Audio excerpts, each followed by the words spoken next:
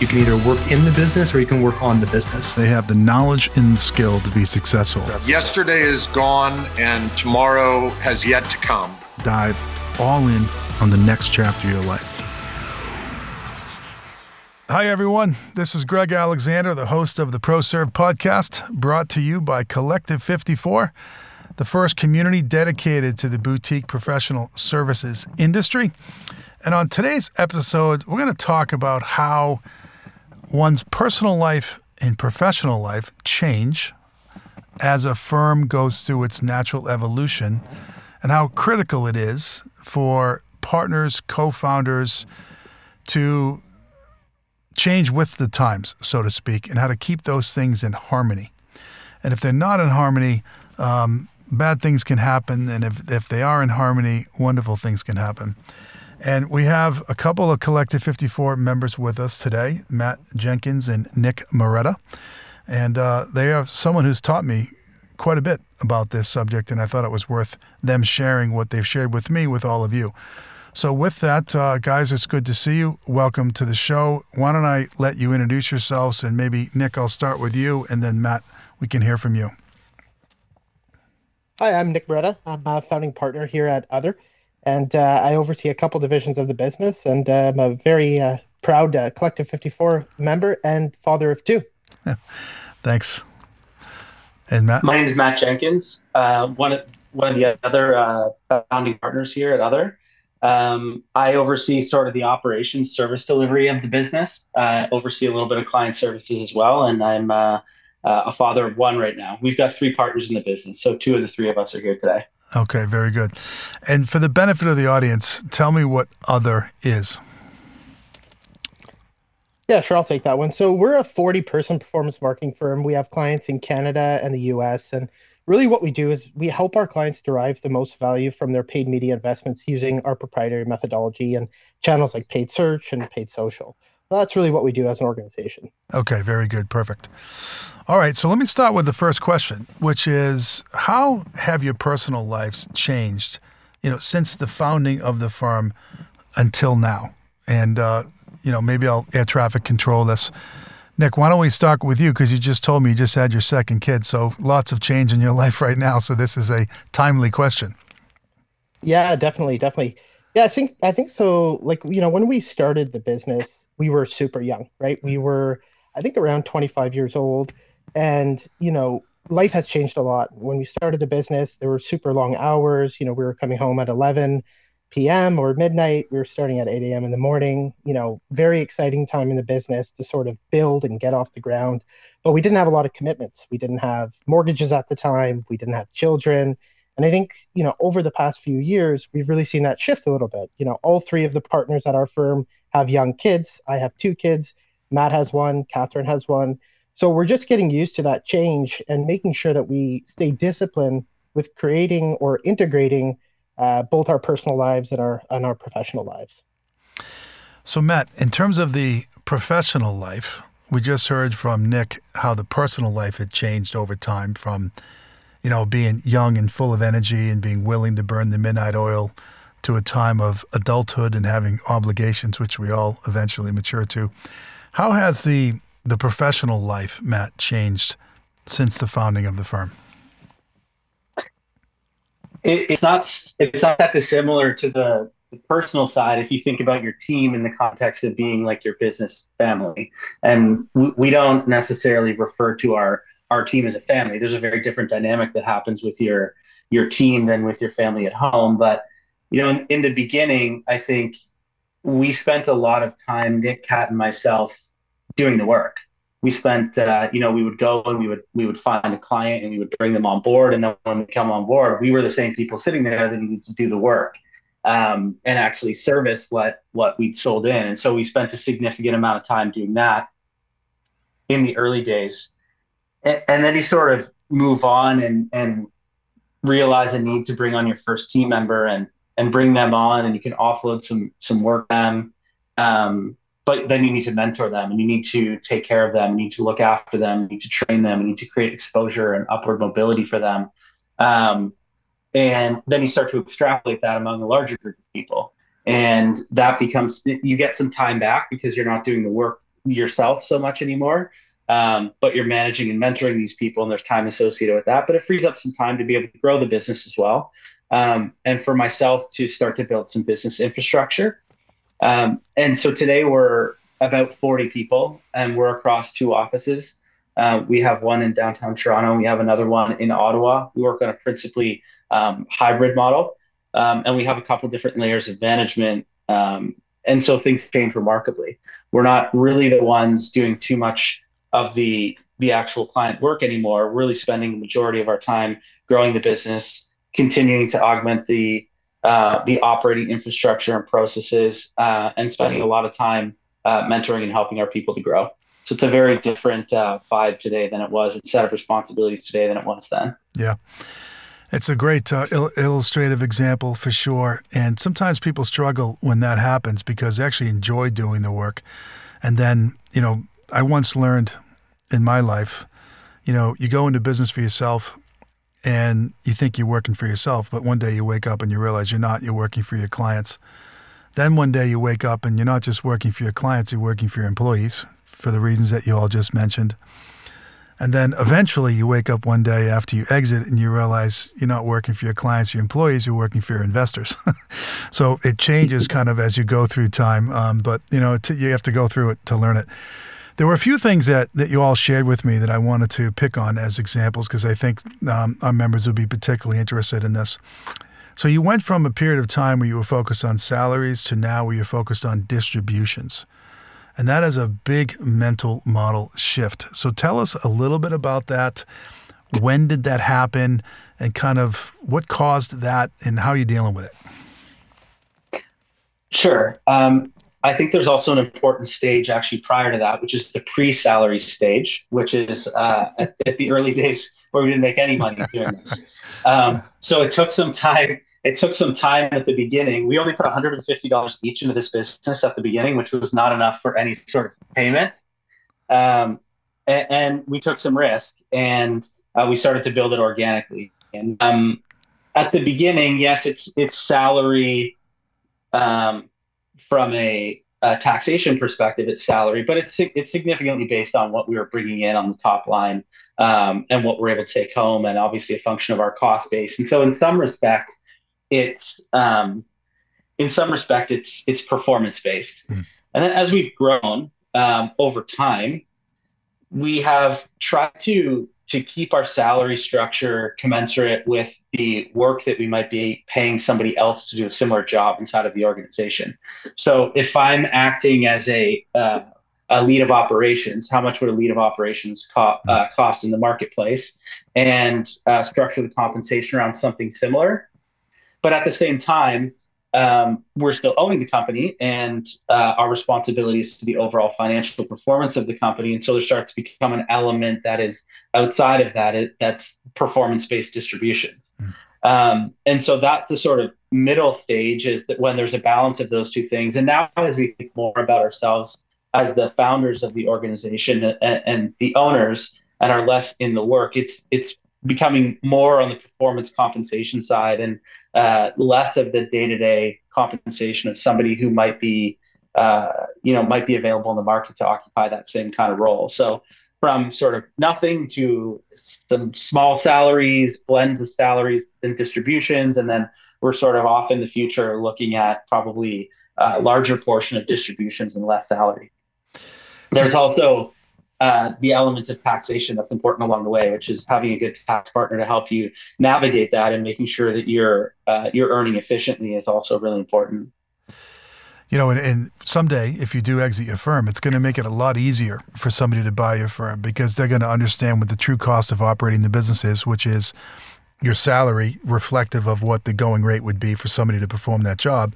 And then they can separate that from the distributions or the excess profits that you're distributing to yourself right now, which is how an owner would get paid. So you're balancing the two hats of owner operator extremely well. So that's a lesson for all of our members, is that, those things are separate. How you're compensated as an operator, which should be market-based, and how you're compensated as an owner, which should be distribution-based, based on excess profit. Okay, let me go to the next one, which was the shift from focusing on utilization, as a measurement of yourselves to focusing on profits, as a measurement for yourself. It's kind of related to what we just talked about, but the way you run your firm and like the KPIs you look at, and et cetera, might be slightly different. So Nick, maybe I'll direct this one to you, but how did that evolve inside of your firm? You know what, Greg? I think actually Matt could provide a Okay. probably better, more concise answer for this one, if you don't mind. Sure. Yeah, to be completely transparent, looking at utilization in the organization is not something that we've always done. It's not something we were taught to do in previous lives. We haven't run professional services business before. And so we were coming into this and we were really focusing our time and effort in the earlier stages of the business around some more traditional business metrics. What does top line look like? What does profitability look like? And are those things growing? And we didn't look a whole lot at the science behind what makes the inside of that engine actually work. And in the last several years, we've spent a lot more time on that. I think there's also a lot more time on that, and we've re-engineered the organizational KPIs around that. There's certainly still top line and profitability at an org level, but when we look inside and think about how to manage resources, it's much more focused on target billable gaps and utilization rate and things like that. But I think there's also a mental shift, which is at the beginning, kind of like Nick was saying, we're spending until midnight. Like we're not going and tracking that time in the time tracking system and making sure that there's profitability against it. It's a do whatever you need to do at whatever cost to make this client happy so that you can continue to build and grow that relationship. And that worked really well for us in the beginning. It's obviously not a sustainable strategy over a long period of time. But I just want to speak to there's kind of the science part of it, but then there's also the mental shift that we've had to go through to say, okay, how can you manage this really effectively? And I think one of the things that we actually look at that's a big topic in our category is that traditionally in advertising and marketing agencies, the notion is that people are overworked, that they come in very early and they stay until very late, and they work too much. And I look at that as if there's something broken in your business model if people are doing that. And so if we see somebody in the office at 6:30 or 7 o'clock, I look at that as actually poor management and not somebody who is going above and beyond, because our economic model should work and our operating model should work such that people can be in the office for the hours that we've allotted to them. So it's shifted in a couple of different ways, I would say. Great synopsis. All right, so we've talked a lot about how the business has changed and the professional lives have changed. Let's come back to the personal for a moment. You all have this wonderful tool that you called the commitment letter. And I thought it literally blew me away. I've never seen anything like it before. I love the symbolism of it, the wet signature. It's so relevant to our community because like you, there's 3 partners. Most ProServe firms are partnerships. Partnerships need to work. They're kind of like marriages.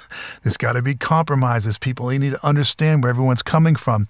So why don't you tell me about the commitment letter, how it originated, how you're using it today, and maybe at the end of that explanation, give some advice to our listeners as to how they might copycat you on this. Sure. Yeah, I can definitely elaborate on that. So, earlier, I would say earlier this year, late last year, we were approaching, I guess, we're approaching 9 years now. We're at 8.5 years old, our firm. And, we're feeling tired. We had all young kids. We're feeling a little bit beat up. And we know that in order to persevere, we have to stay, resilient. And part of the idea behind it was, how can we have a commitment letter where we make commitments to each other? Because I think a lot of, us and a lot of the members here, maybe they make commitments to themselves. Maybe they're around physical health or mental health. Maybe they're commitments around business or family. And sometimes it's difficult to live up to the commitments that you make to yourself. But when you make a commitment to your business partner, you make a commitment to a family member, I always find that, it brings a little bit more skin in the game. And you want to make sure you live up to your commitments. So the idea was, we're going to sit down, we're going to make, a series of commitments around different areas of life. So how do we want to commit to becoming better executives? Part of that was actually signing up for Collective 54 so that we could learn and we could educate ourselves on how to become executives. We want to be more accountable to each other. We want to make sure we show up prepared to meetings. We want to make sure we allude a certain preparation to the rest of the organization. Personal and mental health, physical health and mental health. These are important things. Commitments to exercise, commitments to seeing coaches. So we wanted to make sure that we just had a shared set of principles and commitments that we put down on paper, and then symbolic, like you mentioned. How can we sign this document off? It's not like a legally binding document. You have your shareholders agreement, but it's more around saying, listen, we sat down and we committed to these things, so we're going to make sure we remain accountable to them. And if I needed to give any advice on how someone could get started, perhaps we could share the template with you, Greg, and you could put it into the portal. But I really think you have to sit down with your business partners and find out what are the things that are, you're struggling with both personally and professionally, and how can you commit to resolving some of those things? So, are we operating at peak performance as a partnership group? If we're not, why not? Is it personal? Is it professional? List those things down and then put those series of commitments together and just put a signature against it and say, we're going to commit to this for a year, which is what we did. It's a fantastic story. I'm so glad that you guys have brought this to us. I would very much appreciate the template if you wouldn't mind. A couple of quick follow-up questions on it. Are the three founders all approximately at the same stage in life in terms of age and things like that? Yes. We're all three of us are at very similar stages. That's often overlooked, but it's mission critical, because imagine a commitment letter. If you have one partner in their 60s, one in their 40s, and one in their 20s, I mean, you just life is different. So it's hard to make, mutually reinforced commitments to each other. So something to think about there for the members. As you were going through the commitment letter, was there a negotiation? Were you horse trading in any way, or was that not the spirit of the document? I think, negotiation is more of a hostile word, right? I think it was more around making sure that they were realistic commitments for everybody. So, hey, listen, we're going to commit to these things. Do you realistically think you're going to be able to live up to this commitment? So one of them is we need to exercise at a minimum 1 to 2 times per week. Do we think that this is realistic? Yes, this is realistic. If we came over at 4 or 5 times per week, maybe not. So it was really around, are these realistic commitments that we can make to each other? Less around negotiating over the specific things. And I will add there that one thing that did have some meaningful discussion around it was actually making it time bound, because when we originally put it together, it was put together with no end date on it. It was just, here's the commitment from now until forever. And I think in some ways that when we were trying it for the first time, it seemed a little bit daunting. It's like, we're going to commit to this now and then what? And so what we decided we were going to do is we're going to put a time frame of a year on it.